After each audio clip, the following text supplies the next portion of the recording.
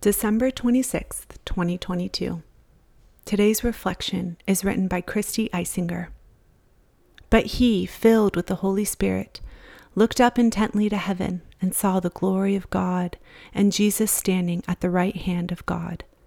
Acts chapter 7, verse 55.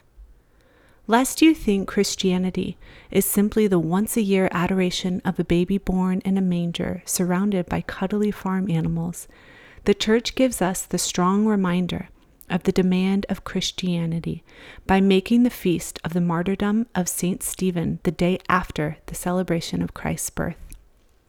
Saint Stephen is the first martyr of the Church.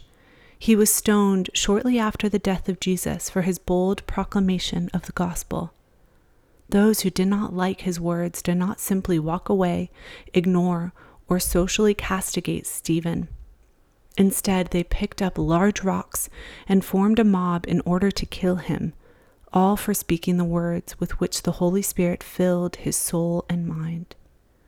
Saint Stephen knew and believed that Jesus Christ, that baby born in a manger, was indeed the Savior of the world, a Savior who came to bring freedom from sin, eternal life, and intimacy with God to each and every person on earth. Saint Stephen could not just live his life basking in knowing Christ while he walked on earth. He had to share the love and power of Christ, even if it meant death. That is the power faith in Christ can have on the human heart. The celebration of Christmas does not end in Bethlehem, but in sharing the transforming message of the gospel to everyone in our lives, no matter the cost.